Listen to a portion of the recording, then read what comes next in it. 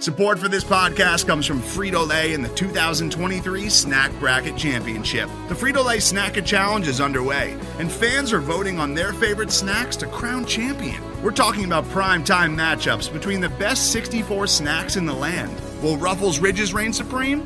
Can Doritos defend their dynasty? Or will Smart Food use their smarts for a surprise upset? Only you can decide. Get in on all the action for a chance to win up to $1,000 or a year's worth of snacks. Let your snacks be heard. Just go to fritolaysnacket.sbnation.com to vote and enter for a chance to win. No purchase necessary. Sweepstakes ends April 3rd, 2023. Void where prohibited. Year's worth of snacks awarded in the form of 52 coupons, each good for one bag of chips. See official rules at fritolaysnacket.sbnation.com. Must win in week 3 of the preseason for the Redskins, and the team pulls through. That's a little bit sarcastic, of course. But game 3 of the preseason is in the books for the Redskins. Let's break it down. Drag up that diesel.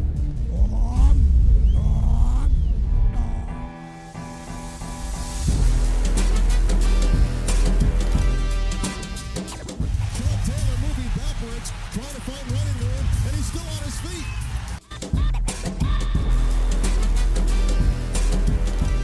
Good hole. He's got the first down to the 40. He's gone. The 35, the 30, the 20. He's gone. He's gone. Touchdown, Washington Redskins.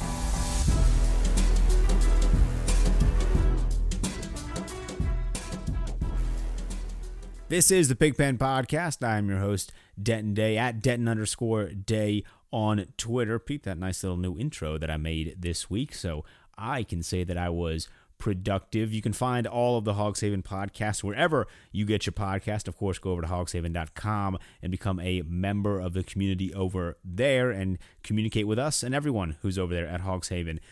So go over there to hogshaven.com and do that. Week 3 of the preseason in the books for the Redskins. They pick up the win 19-7 in Atlanta.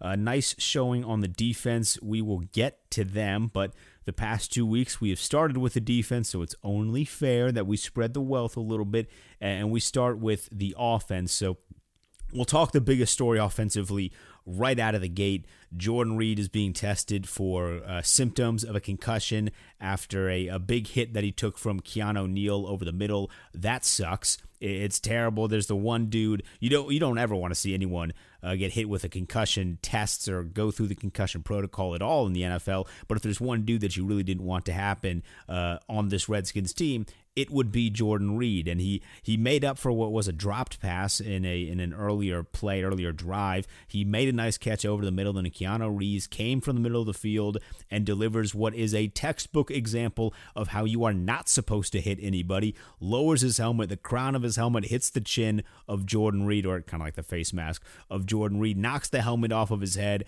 Reed looked fine as soon as he came up, but the way concussions tend to work sometimes is symptoms show up a few minutes after, and he is hit with those symptoms. So obviously we're wishing that this is going to turn into nothing, but as I mentioned, a guy with a history of concussions is the last guy that you ever want to have get concussed, and I don't know if Keanu Neal is going to get some sort of fine for the hit or suspension, but I would sure like something, especially if it does cost Jordan Reed some real time. As I said, that is a textbook example of how you are not supposed to hit anybody in the preseason, but just in the game in general. The NFL has at least taken some sort of precaution to eliminate those style of hits, and to have that happen in a meaningless game is absolute nonsense, and it needs to be addressed. So I'm hoping that there's some sort of fine or maybe a suspension coming to Keanu Neal. Likely it won't. I mean, he's probably just going to go scot-free with a 15-yard penalty and they'll call it a day. But if this does cost Jordan Reed some big time,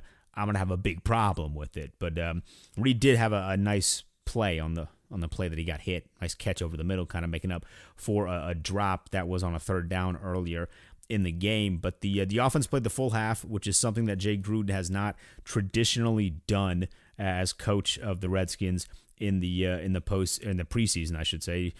He's not a guy that plays his starters a whole lot, but he did play the guys the first half, and the performance from the offense, I would say, to put it lightly, was quiet. They had a couple opportunities to put some serious points on the board, and they really only walked away with 6 throughout the entire half. So not exactly the best showing from the team in that regard, but they were able to move the ball a little bit, which was some sort of positive. But those opportunities, wasted opportunities in the red zone, are really, really going to hurt if that trend makes its way into the regular season. And it has in the past with this team, obviously with different quarterbacks, but it's something that seems to be consistent in the Jay Gruden era, is wasted opportunities in the red zone. And we saw a little bit of that. Now, that was partly due to a holding call on Eric Flowers, and he is going to be the recipient of a lot of hate this week, and some of it is deservedly so, but some of it is not. Eric Flowers is a guy that I can't help but root for. I find myself consistently rooting for him because I want to see him perform well, and part of that is because he is coming over from the Giants, so there is a little bit of fun in the idea of stealing what could be a good player from a division rival. And there are times where I watch Eric Flowers and I say, you know what? He is really progressing. Like, he is doing some really good things in the run. They ran a lot to the left today. I should say tonight, but they ran a lot to the left side, and they had some success with Derrius Guice, who we will get to in just a moment. But then there are also times where Eric Flowers nearly let Case Keenum die, and he just got beat on assignments. He looked like he didn't really know what he was supposed to be doing in a pass protection. There was one point where Case Keenum nearly died because Brendan Flowers got beat, and then he was able to come back quickly and make the save. So he's kind of a roller coaster of a player at that left guard spot at the moment. And like I said, it's a guy that I want to see succeed just because I want us to have a good left guard, but also because of that Giants tie, and I would like just to see him do well. But there are times where it is very, very difficult to watch him, especially for a team that needs to keep its quarterback safe. And if we do at some point get to a time where Dwayne Haskins is the starting quarterback, I would prefer to not see him get continuously destroyed because Eric Flowers cannot block the person in front of him. So some positives from his game, which would be the running game. The pass protection thing is still going to be a bit of a problem moving forward.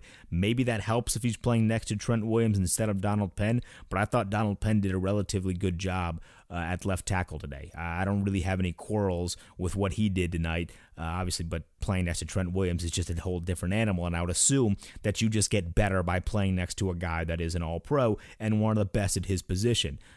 Of course, Trent Williams is not here. And we're not going to make this whole podcast about Trent Williams, although we very easily could, but he is not here. I hope that he is, so if somebody has him on speed dial, please call him, but he is not here, and Flowers did not look the best in the world. But who did look good was Derrius Guice, and I was nervous. I'll be completely honest here. When Derrius Guice came into the game, and I knew he was going to play today, I was nervous because I didn't know how he would do. And a guy coming off of an ACL injury, it's always difficult but nice once you get the first hit.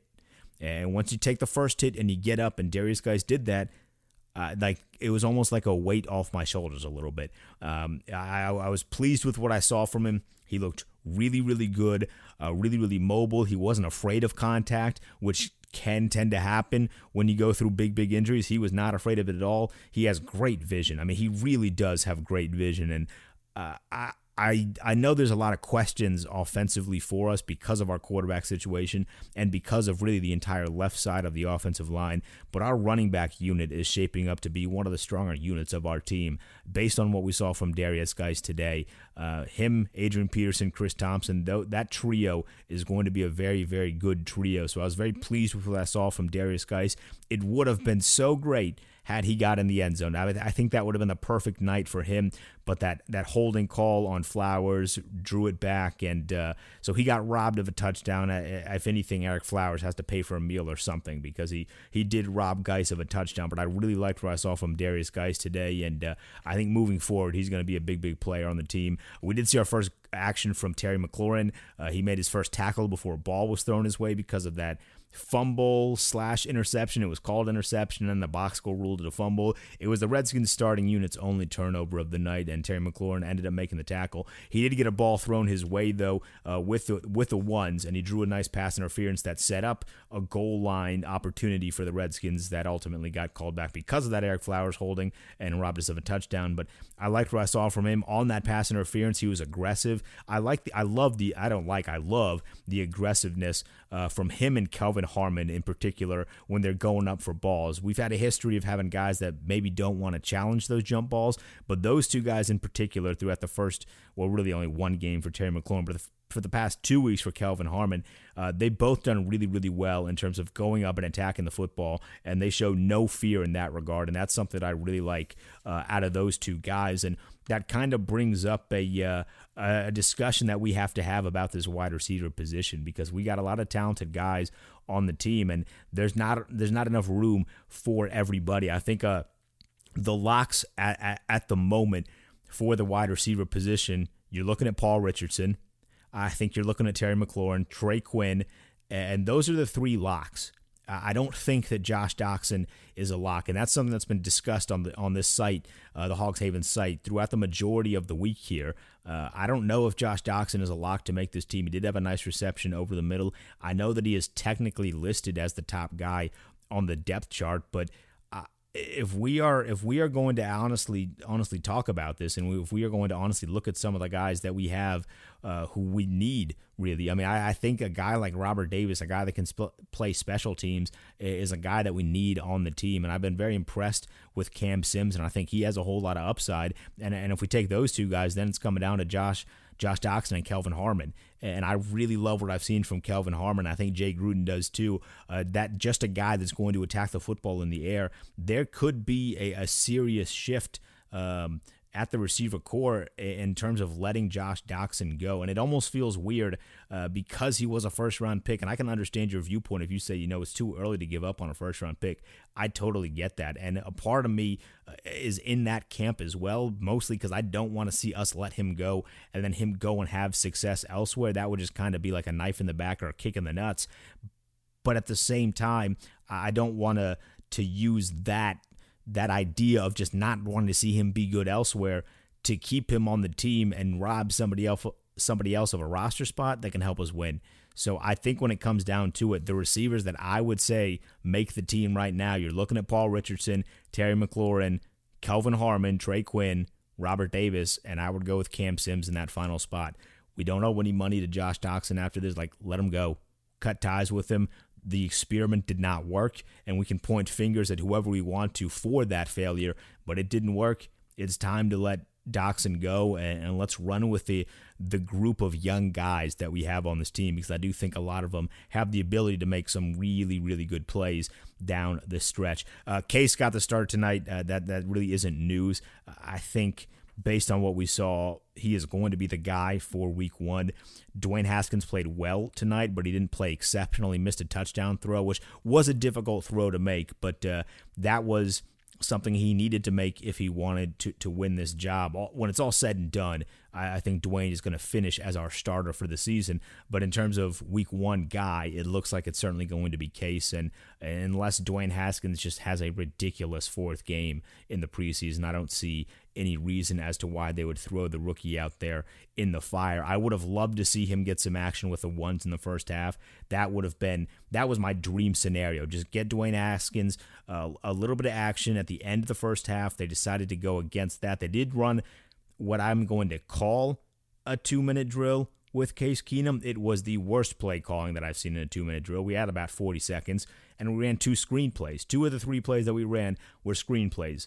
I don't understand the logic behind that, unless your logic is we just don't want to score the football.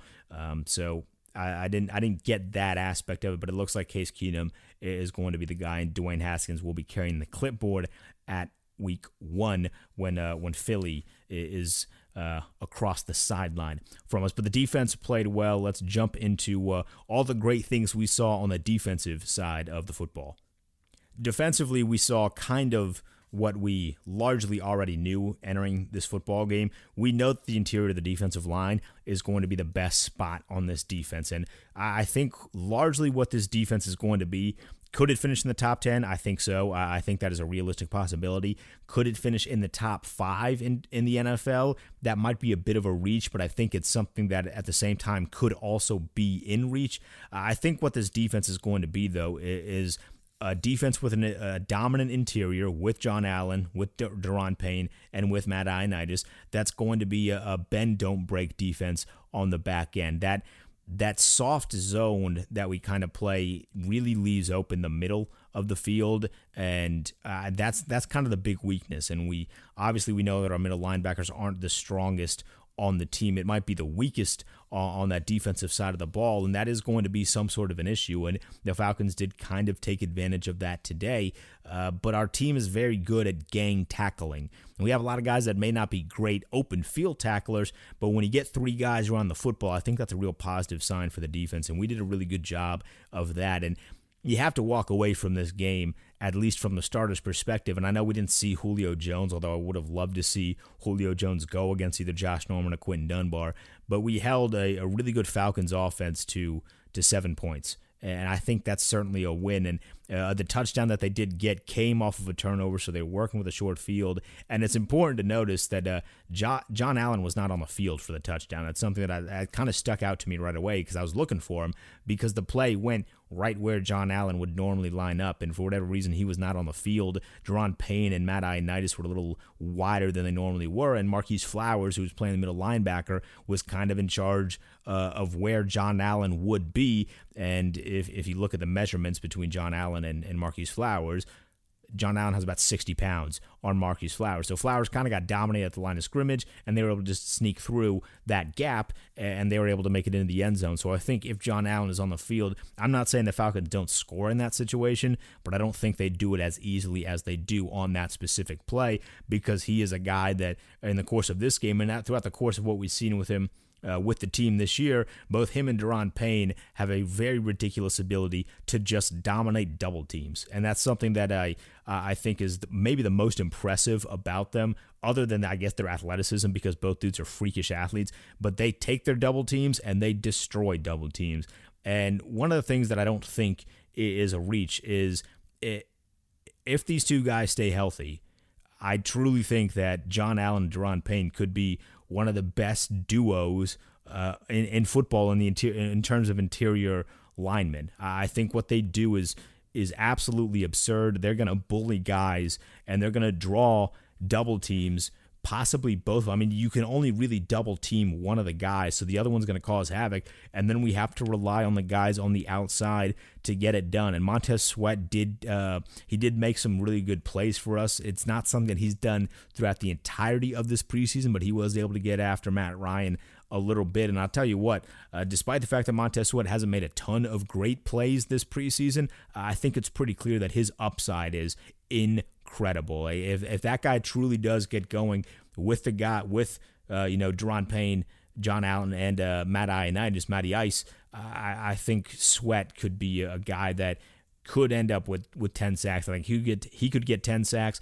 I think Kerrigan could wind up with 10 sacks. And then Ryan Anderson is great in terms of run support. He might be one of the most underrated run support guys in football. I wish he was as good of a pass rusher as he was a run support guy, but he was able to play some really, really solid defense in the run game. But the guy that stood out to me on the back end of the defense tonight was Landon Collins. And I saw a lot of people on Twitter pointing this out, and I was one of them, at Denton_day. Landon Collins was all over the field, especially on those first few possessions. He was like a bat out of hell. He was going sideline to sideline. He was helping in the run game. He was making plays. And that's obviously what we paid him to do. He, I know, wants to live up to the hype and the name of his favorite player, Sean Taylor. And I know at some point he is going to probably lobby for that number 21. But Landon Collins played really, really well tonight. And I think that's a really positive sign. Him and Monte Nicholson, I think, could be a very, very good duo. One of the better duos we've had at the safety spot in quite some time. And maybe I'm getting ahead of myself saying that I think all these guys on defense can be really, really great together and some really, really great duos. But I truly think that we do have a defense that I don't want to waste. And that kind of ties its way back into the offense, because I don't know if we're going to have the ability to score a ton of points this year, but the defensive unit that we have on the field is really, really good. And the best part, and what could be the scariest part if you're an opposing offense, we haven't actually seen them get complex. And I don't think with the talent that we have, it's going to be difficult for them to understand the complexity of defense that we're going to end up running. So we're still in kind of a very vanilla mode. And once we kind of throw these wrinkles into what we can do on defense, I think we're going to be a team that causes a whole lot of problems in what is now an offensive-driven league. We also saw a nice play from Jimmy Moreland that proved that the player's corner can actually tackle. He got some run with the ones and kind of the slot packages, the nickel and dime packages. I'm interested to see where he lines up on the depth chart, because I know at the moment he's the third corner on one of the sides behind Dominique Rodgers-Cromartie. I would be willing to bet that he ends up taking DRC's spot. That's just kind of that's the one hot take from today's podcast. I think that the people's corner, Jimmy F. and Moreland, is going to eventually be the number 2 corner on one of the sides and take Dominique Rodgers-Cromartie's spot. That's not to say the DRC won't make the roster. I think there's a spot for him on this roster, but I think on the final depth chart, I would say that Jimmy Moreland is probably going to get that final spot. So that's going to do it for this episode. A little shorter than previous weeks, and I think 20 minutes is generally a pretty good length, especially because it's literally not even 11 o'clock yet. The game just ended. But let me know your thoughts on some of the stuff that we saw, especially on the offense. I would love to know what people think of this quarterback situation and how our offense really couldn't get the ball in the end zone. It was incredibly frustrating because I thought we had some really good opportunities. Let me know at Denton_day on Twitter, or down below if you're listening on Hogs Haven in the comments section. Until then, I will see you guys next week on the Pigpen Podcast.